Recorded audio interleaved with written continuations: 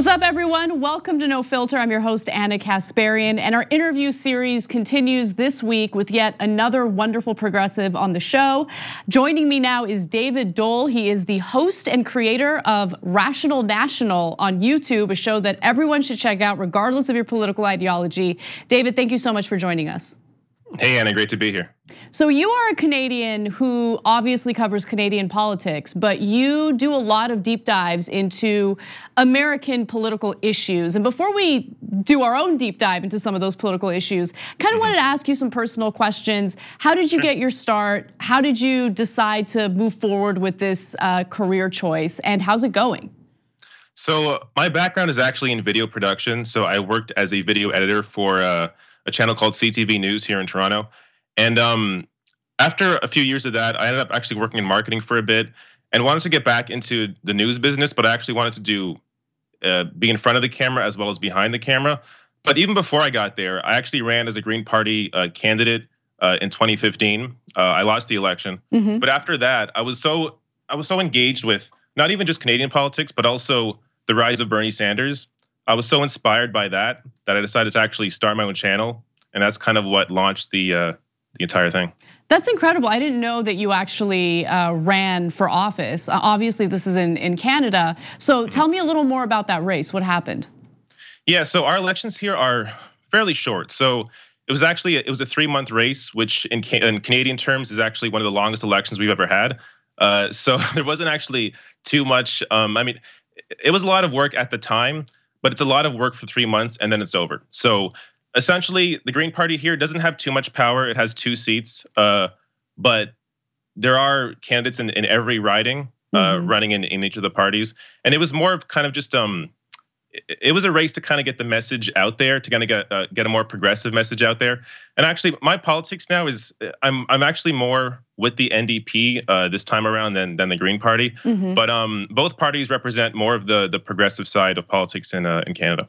Oh, I love hearing that. Well, you know, the way that I found out about you and your show was when you did a video about me possibly challenging Dianne Feinstein in the Democratic primaries. And yeah, I remember that. I gotta thank you because you were super complimentary in that video. And I hadn't made my decision yet before I had seen your video. And ultimately, I decided not to run, but you were a positive influence. I really did consider it a little more seriously, I guess, after I saw that clip.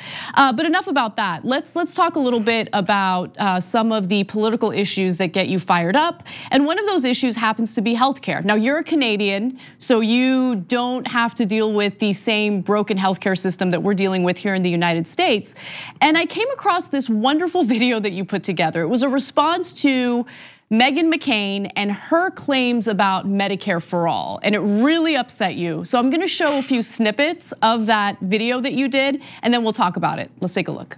Bernie Sanders says Medicare for all plan would cost $32.6 trillion over 10 years, according to George Mason Center. And I just believe that at a certain point, if you want this platform, that's fine. Explain how we're going to pay for it. And if everyone who's for it, you have to pay the 70% or 80% in taxes that they are proposing. What I'm feeling inside is just a ball of rage. And I'm going to try and contain it a little bit, just so I can get out words, because if I get too angry, I'm not gonna be able to get out any words. So I have to explain everything that she said there that was wrong, which is pretty much everything. Medicare for all over 10 years would save $2 trillion. So yes, it would cost $32.6 trillion because you're moving the healthcare system from a private insurance-based system onto the federal government. So yes, it's going to cost the government more, but people are now paying through their taxes and not paying health insurance. So the individual actually saves money. They would be paying less through their taxes than they would on their healthcare premiums, the deductibles, all that you have to deal with. None of that would be going on. It goes to your taxes. I, as a Canadian, already have this.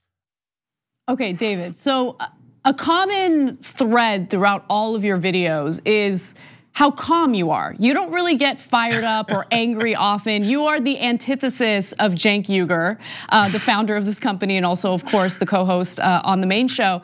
What is it about that Meghan McCain clip that got you so fired up? Because you don't even live in the United States. It's the idea that there are people in America that are they're in positions of power. They have a voice to millions of Americans, and they don't know anything. And they're spreading misinformation to millions of people. That's what really fires me up. So when you have somebody in Meghan McCain who has had everything handed to her entire life, born into wealth, and she's telling other people, she's telling Americans, no, you can't have health care, and backing that up with just straight up lies about what the Medicare for All system would do. I mean, that angers me, especially as somebody in Canada who I have this perspective of, I've always had health care. I've never, I mean, the biggest compliment I could really give to a universal healthcare system is that I never think about healthcare. When I need healthcare, it's there. I mean, so realizing that Americans have this system where they're always worried about, can I afford, if I get cancer, can I afford it? If I get into a car accident, can I afford it? I mean, just that idea that living your life in fear of getting sick or something happening to you because you may not be able to afford it, to me is just insane. So when you have somebody so wealthy at the top of society telling other people, no, you can't have healthcare because of XYZ that is just based in lies, yeah, it fires me up. So let's talk a little bit about the healthcare system in Canada, because since we're discussing lies, there are quite a few American politicians who will make statements about the Canadian healthcare system as if it is a complete and utter failure. People in Canada are really suffering. The wait time is out of control. And so let's hear from an actual Canadian who has firsthand experience with that system. What are your thoughts on the Canadian healthcare system? And are there any components of it that you would like to see improved? Yeah, so generally the Canadian healthcare system is fantastic. The only real issue with it is that there isn't more money put into it. So for example, dental care isn't covered here. So Bernie's Medicare for All bill actually goes further than what Canadians currently have. Pharmacare as well. So even though it depends on your province, but in the province that I'm in, we have to pay a little bit with pharmacare, but I've never had to pay more than like $20 for a prescription. So it's never been really anything that I've had to really worry about. But in terms of, the misinformation is just endless. Like Meghan McCain, when she was on The View, she also mentioned how Canadians, all these Canadians come down to America to get healthcare. Not true. If you actually look into it, first of all, that's a stat pushed by a libertarian think tank. But the only Canadians that go to America for healthcare are the wealthiest people that maybe want to skip a line for surgery, and they can afford to go to America and get the procedure next week.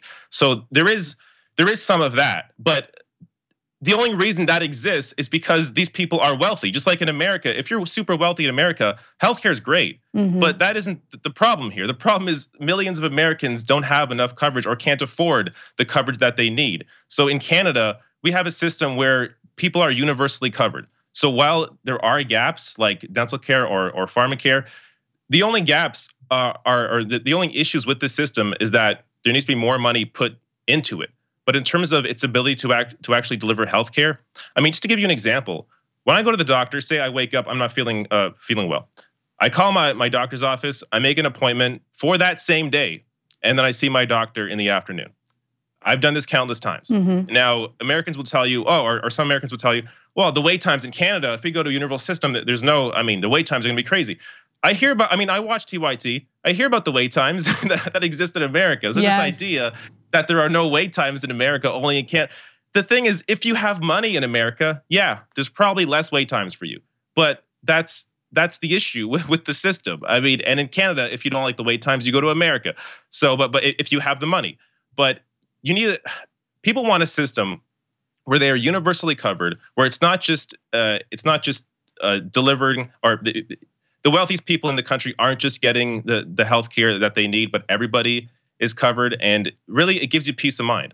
When you get sick or whether you need surgery or something happens to you, you know that you don't have to worry about affording that health care. You're just gonna have it guaranteed to you. And having that peace of mind, really, it's indescribable because I've always had it. And so it's almost hard to describe that feeling to Americans. Yeah, one of the things that stands out to me the most is just the fact that if an individual in America loses their job, they don't just lose the money that comes along with that job, they lose the health care that provides this incredibly important necessity to his or her family members as well, not just for themselves. And so talk to me a little bit about your work situation. Do you work for yourself? Yeah, I'm self-employed. You're self-employed, so there's never any worry about whether or not you're gonna be able to provide healthcare for yourself or your family members. Yeah, that's exactly right. I mean, again, one of the benefits here is regardless of your work situation. I mean, if I didn't have healthcare guaranteed to me in this country, I'm not sure I would have been able to start doing what I'm doing now. I likely would have been maybe frightened at what if I got sick? What if I needed this or that? And I could have just applied to a job that maybe I didn't enjoy and now be stuck in that job and be afraid to leave it because I have healthcare through that employment. But being able to have healthcare guaranteed to you at the federal level, it allows you to then take a risk. Say you don't enjoy what you're doing. You want to leave and go work somewhere else, or maybe go back to school, or maybe start a business. You have that freedom because that healthcare is always there, regardless of your job situation. So that's another huge benefit. And we're seeing also, I believe, with the striking workers at GM in the US, they were losing healthcare coverage because they're on strike. I mean, that doesn't happen here. If you go on strike in Canada, you have healthcare still. So this, like, the idea of tying healthcare to your employer, all it does is it benefits the employer because it keeps you in that situation, in that company. Maybe they don't have a great work environment, but there's no incentive to really improve it because people are afraid to leave because they have great healthcare. That's true. It definitely gives the employer a lot more leverage in keeping an employee, even if the pay isn't so great, even if the working conditions aren't so great. And so I'm so grateful that progressives like you from other countries exist, and that you're shedding a light on the flaws in our healthcare system and how much better things could be. Now we're going to take a quick break. David, please stick around, because when we come back, I do want to talk to you a little more about your views on Bernie Sanders and other 2020 presidential candidates. And I also want to get your thoughts on impeachment. This is something that some progressives have a disagreement on, so I wanted to get your thoughts. Stick around, we'll be right back. Welcome back to No Filter. I'm here with David Doel. He is the host and also the creator of The Rational National on YouTube. Please check out his channel, it is awesome. So David, I wanted to talk to you a little bit about the 2020 elections here in the United States. As I've mentioned several times on this show, you're based in Canada, but you pay very close attention to American politics, including electoral politics. So earlier you mentioned that you're a supporter of Bernie Sanders. Why is that? Bernie Sanders to me is a once in a lifetime candidate. This is somebody who has a record, a 40-year record of being on the correct side of issues. Now, this is a standard that we don't hold most people to, and I don't think we should hold most people to. Most people won't, be on the correct side of issues when they're 20s or in their 20s. But Bernie Sanders was. And when you have a leader like this, whether it's a leader on income inequality or gay rights or whatever it is, when you have a leader like this, you have to recognize it. And I mean, part of the reason that I got into doing what I'm doing is because Bernie Sanders, I thought, was so inspiring. Here is somebody who is an independent senator, has called out the establishment in both parties, is willing to speak his mind and really speak truth and stand up for the American people. And this is the kind of leader that most countries don't see. I mean, Canada right now, we have an election coming up, but there is no leader in this race that is anywhere close to as inspiring as Bernie Sanders is. So like, there's this, it's fun to have the discussion, right? Of like, oh, who could win or who should win? I mean, maybe Elizabeth Warren, maybe Kamala Harris, but let's not play games. There is one candidate in this race that will stand up for you because he has a history of doing it. So this idea that there is even a discussion about it, I mean, it's like, I feel like sometimes I'm in this world where people like you and me are, seeing things clearly. But then there is this whole other, world, the mass media and just the masses of people that get a lot of their information from places like CNN or MSNBC, where they have a particular view that is not looking at this election rationally. It is not looking at this primary with a clear head. If you look at each of these candidates, look at all of their records, look at all of their platforms, one candidate actually stands up for people. That's it. I mean, it's not even, there's no discussion to be had. We can try and pretend, oh, but how about Elizabeth Warren? No, it's not close. Elizabeth Warren is a great number 2, way down the list. Bernie Sanders, why are we even talking about like who should win this primary? It's clear Bernie Sanders is the candidate that actually is willing to stand up for you, and not only standing up for you, but it's building a grassroots movement. And it is the candidate with the most individual donors, the most donations, has the most volunteers, the most grassroots support, is building this movement that he said he will use once he gets into power, says he will use to put pressure on other politicians, maybe in the Senate, maybe in Congress, to support the bills like Medicare for All that he wants to get passed. So this is somebody who is not just, who wouldn't just be the organizer or wouldn't just be the commander in chief, but also the organizer in chief. He would be the leader of activism across the country. That is actually, you have a president, the potential to have a president that will be on the side of activists, will be on the side of the people pushing for progress. Yeah. I mean, again, like to me, it's so clear. And I think for you, I've heard you talk about Sanders as well. For you, I think it's clear as well. But it's crazy that we're even having a debate about this. Yeah. Like it's so obvious to me. So I obviously agree with you on everything you said. But my take on Bernie versus Warren has been nuanced, and it's difficult to get that across to the audience sometimes because people want like a passionate black or white answer or endorsement. And the fact of the matter is Bernie has my endorsement. He is my #1, and it's for all the reasons you listed. The fact that he has a record that's consistent with what he's saying today, the fact that he has proposals that are detailed and actually drive home the point that we need to take care of our fellow Americans. We need to provide health care for all. All of these, proposals he's put forward have been the most progressive and the most detailed.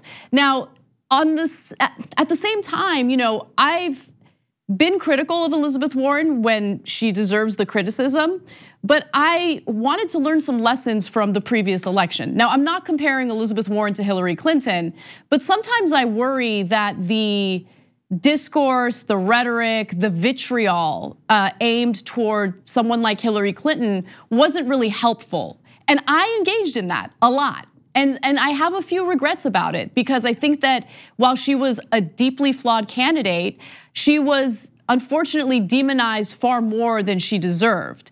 And so I'm scared about handling other candidates the same way. Again, that's not to say that Elizabeth Warren is the same. I think that she's a million times better than Hillary Clinton was. But I think that there's a way of critiquing these candidates without, making them out to be the devil or Satan. You get what I'm saying? I think you're exactly right. And this is the way that I've covered Elizabeth Warren as well. I mean, I've had people on both sides. I mean, it's hilarious the kind of hate that people that we get in progressive media. Because I've had people tell me, oh, you're in you're with Elizabeth Warren, you support Elizabeth Warren. And like, are you kidding me? Do you watch my videos? Like, just because I have been a little more kinder to her in terms of not having videos just straight up going after her or putting or demonizing her. Yeah, demonizing her. Like creating this idea that she is a Hillary Clinton. I don't think Elizabeth Warren's Hillary Clinton. I think Joe Biden's Hillary Clinton. Yeah. So you have Elizabeth Warren, I think, is the best potential that Democrats have for a corporate candidate. So somebody who has a history of calling out Wall Street, has had some good positions, has some great proposals, some great policies, but I don't think she has the fight. Mm-hmm. And I mean, the best example of that is 2016. Bernie Sanders waited to see if Elizabeth Warren would run against Hillary Clinton. She didn't. She didn't have the guts to go up against Hillary Clinton, didn't have the guts to go up against the machine. And look, I get that. I think a lot of politicians would have felt that back then. Bernie Sanders didn't care. He knew that, we have to change the discussion in this country. We have to focus more on what we can deliver people as opposed to being the lesser of two evils. And he took the risk and he challenged Hillary Clinton in 2016. I haven't seen Elizabeth Warren take those kinds of risks. Yeah. So that isn't to say that she is, a horrible candidate, or that isn't to say that we should just, completely demonize her and go after her. But that is to say there is a clear difference here between these two candidates. And I think when we're comparing them, we look at their records, look at their platform, look at their history of fighting, who has been willing to challenge power. I think Bernie Sanders is the only candidate in this race that has shown consistently that he is willing to challenge power, which is why he should be the person that gets your support. So let's move on to the topic of impeachment, because this is something that has led to a lot of disagreement amongst progressives, especially progressives on all these digital platforms. Now, I've been on the record as supporting this impeachment inquiry. What are your thoughts? Do you think this is the right way to go about it? Yeah, I support impeachment. I supported impeachment back when we were talking about it in what is it, May, April? Because, I mean, if impeachment exists, it exists for someone like Donald Trump. This is a guy who is a criminal. He's a criminal in the White House. Now, look, I honestly, I don't care all that much about this call to Ukraine. It is impeachable 100%. Personally, I think there are more serious issues. I think his violation of the emoluments clause, 11 cases of obstruction of justice. But just going back to the emoluments clause for a second, after he won the election in 2016, in December, a Saudi-funded lobbyist bought up 500 hotel rooms in Trump's hotel in Washington. And then, how did Trump treat the Saudis?